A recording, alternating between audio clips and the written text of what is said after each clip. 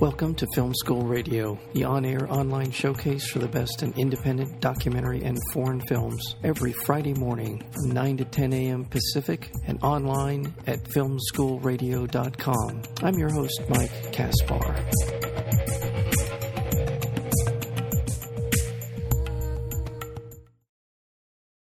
But first up,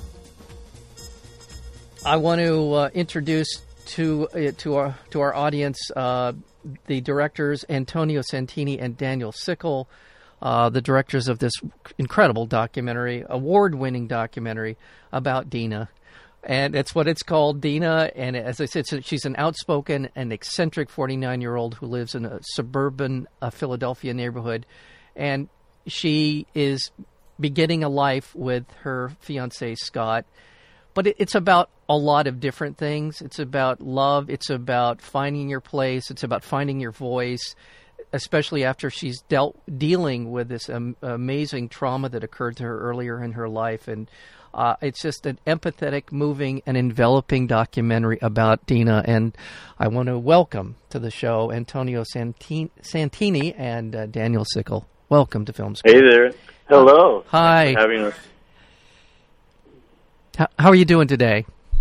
Everybody okay? Good. We're here with Dina, who's just finished recovering from a week-long hospital visit during her Philly premiere. Oh. But she's ready to get back up, and she's getting ready to go to London this week for the UK premiere, and also to finish off her Philly premiere at the Ritz today.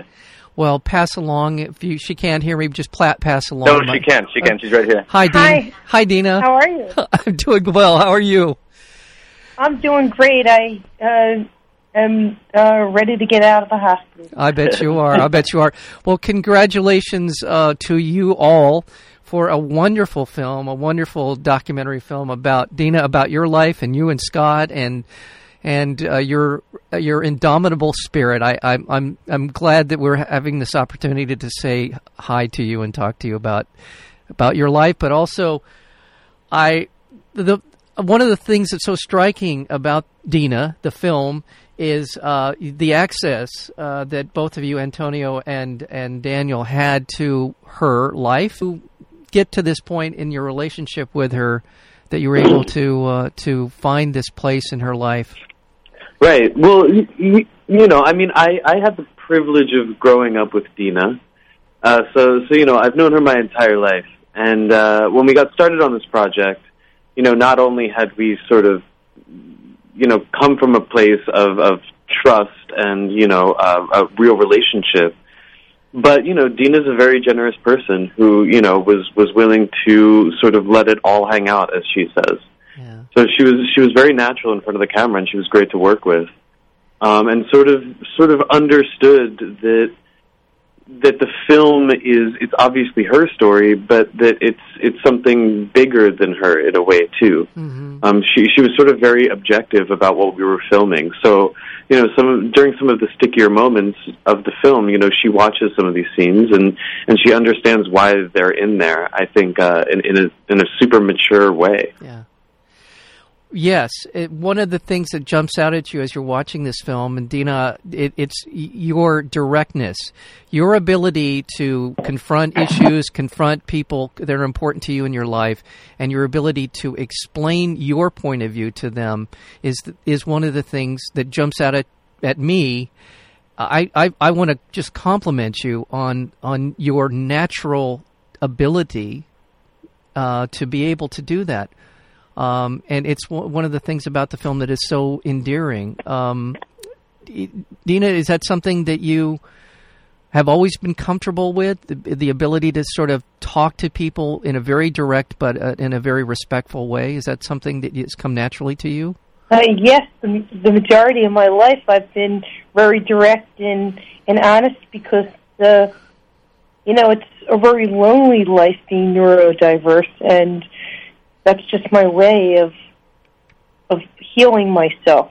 Yeah. And plus, I've always been really direct that I feel that people need to know that, you know, hiding things inside only hinders you and your behavior, or rather your your way of feeling. Yeah. And when you stuff your feelings inside, then you kind of sort of become sad.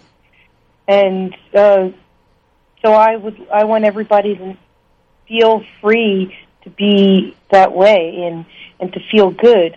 And as an advocate for autism, that's my first priority.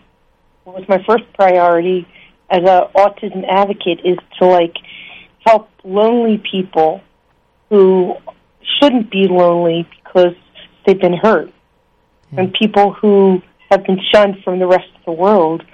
It's my way of saying, I felt that way, and you don't have to anymore. So I'm trying to help new generations. Well, it is a part of your life, as you talk about the autism, but there's just so much more. And I think what I so appreciate is to see a portrait of a person who has the full range of emotional reactions to situations, is not impeded in any significant way by the autism. I feel like you really have this kind of very fierce determination to continue to move forward no matter what's in front of you. And I think that's just such a remarkable characteristic, and it comes across in the film so clearly that you are determined to make a better life for yourself and for the people around you. Right. Thank you so much. Oh, my pleasure. Well, Daniel, let's go back to the logistics of the film. This was filmed over what period of time? And an important part of her life. But what period of time was the film made over? I guess we started in about May 2015. Right.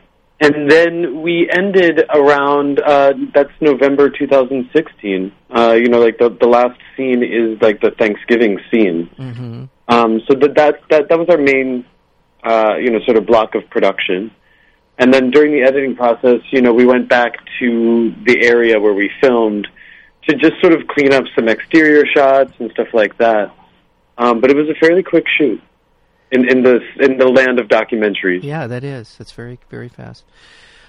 What was the thing that for you and Antonio, sort of the a lot of times films take shape, I assume most of the time they take shape in the editing process.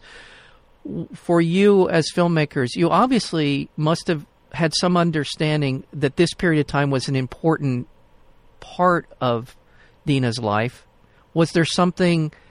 Was the relationship with Scott? What was it that you said, this is the time when we want to document what's happening in Dina's life? Yeah, no, it was the relationship. Yeah. When she said that she was getting married again, that sort of came as a shock to me because, again, I've known Dina as long as I've been alive. And, what one of the most amazing things about her is that she sort of continuously gets back up. She's continuously persevering. Literally she's going to be leaving her hospital bed today and then going to a Q&A tonight for the Philadelphia premiere for the film. Wow. When she said that she was getting married again, I was kind of I was amazed that, she found it within herself to come back and sort of find love and seek companionship, and allow somebody back into her life. I think that takes a lot of courage, and we thought that could be something fascinating to watch and investigate. Well, it is, and the arc of this story is remarkable, and in the sense of as she cultivates the relationship with Scott. Dina, you seem to be the dynamic element in your relationship with Scott. You're really kind of drawing him out, which I thoroughly enjoyed in the film, is watching you pull out of Scott the ability and the desire to have a relationship. I hope that you go ahead. I hope that you and Scott are doing well, I guess. So we're doing well. Good. Yes, I'm quite the leader in the relationship. But I'm determined to be like everybody else is typical and have a relationship. Yeah. And I was told for so long that you will never have a relationship every time I had one, people were disappointed in me and skeptical.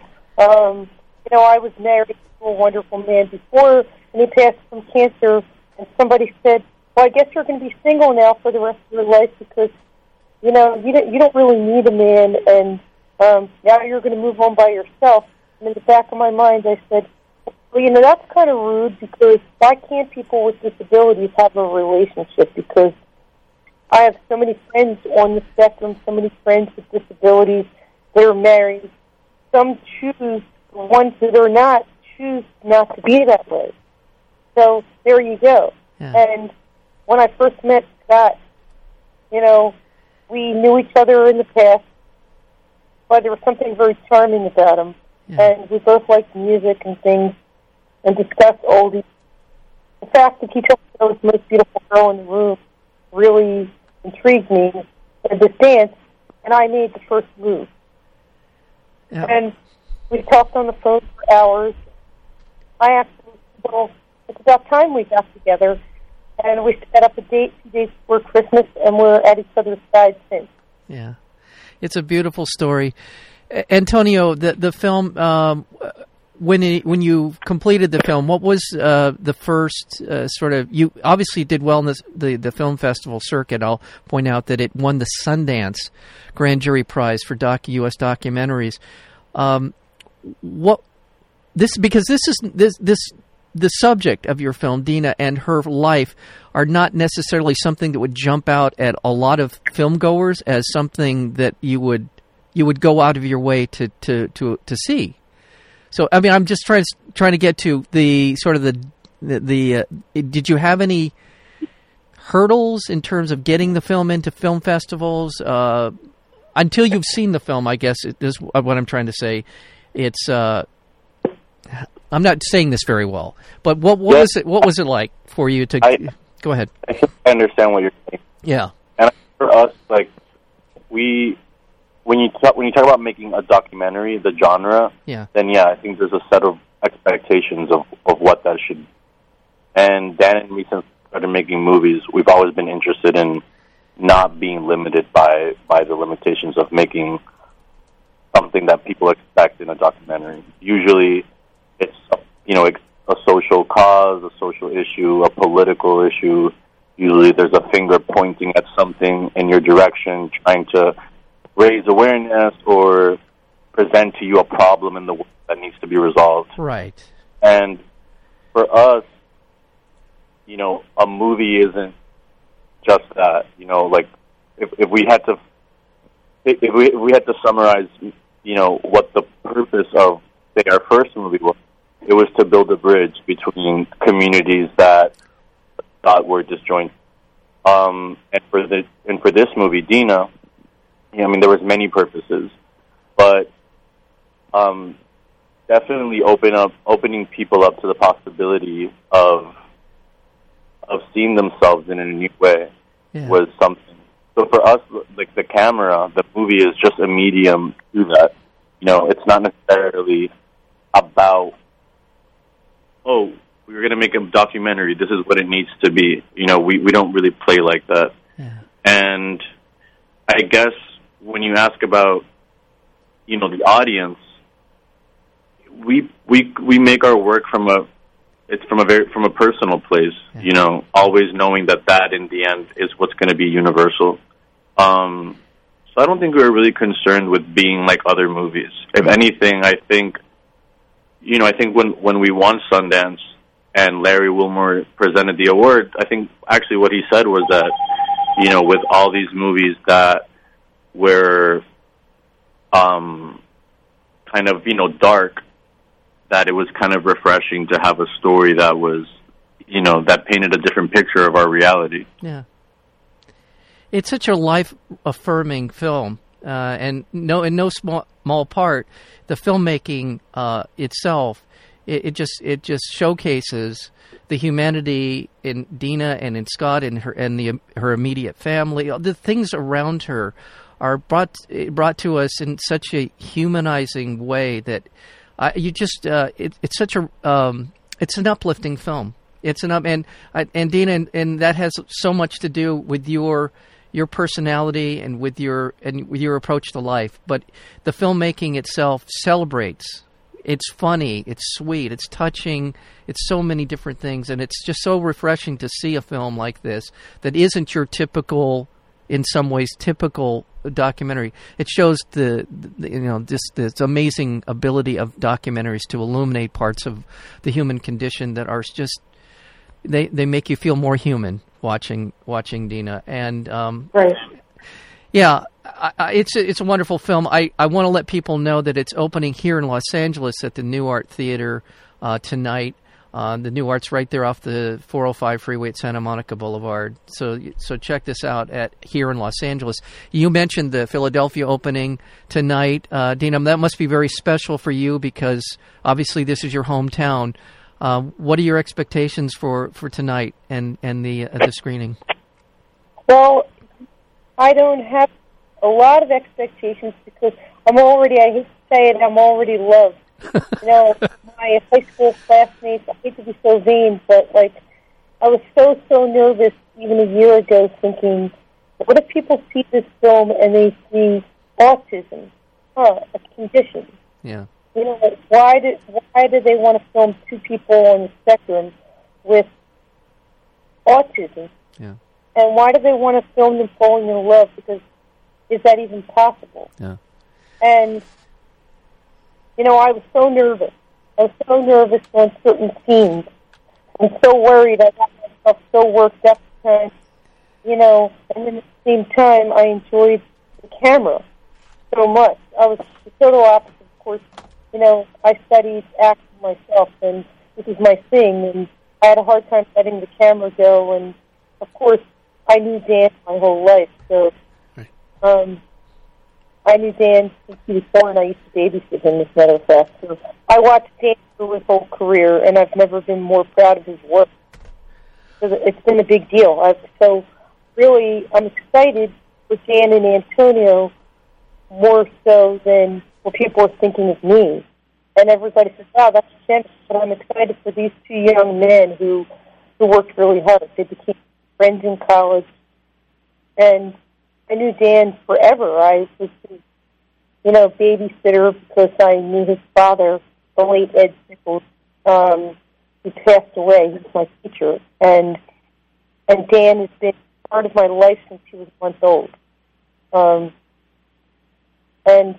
So I watched this young man grow, and he was a nice kid, and a nice teenager, and a nice adult. So, they put out some good work together. Yeah.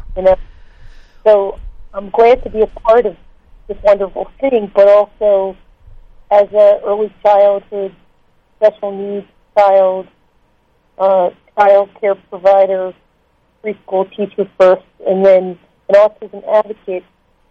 It makes me feel proud that I once had these special needs that I can say, hey, I can help these people say, your life is going to be better than mine. Yeah.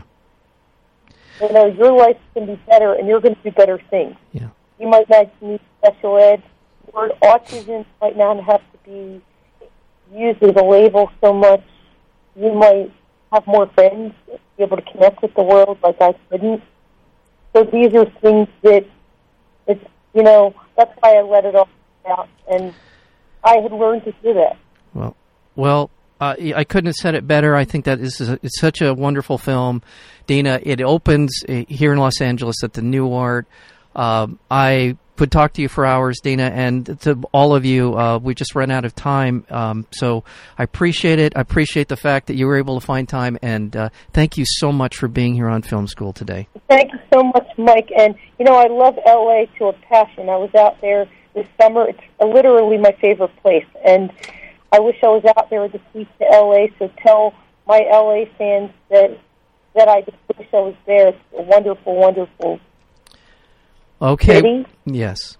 And I wish you all luck, and I wish I was there at your question and answer. So good luck with the premiere. Thank you. Thank you, guys. We really appreciate it. We'll see you soon, and all the best on tonight in Philadelphia and moving forward with the film. Thank you again for being here. Thank you. It's my pleasure. Take care. Bye. Bye.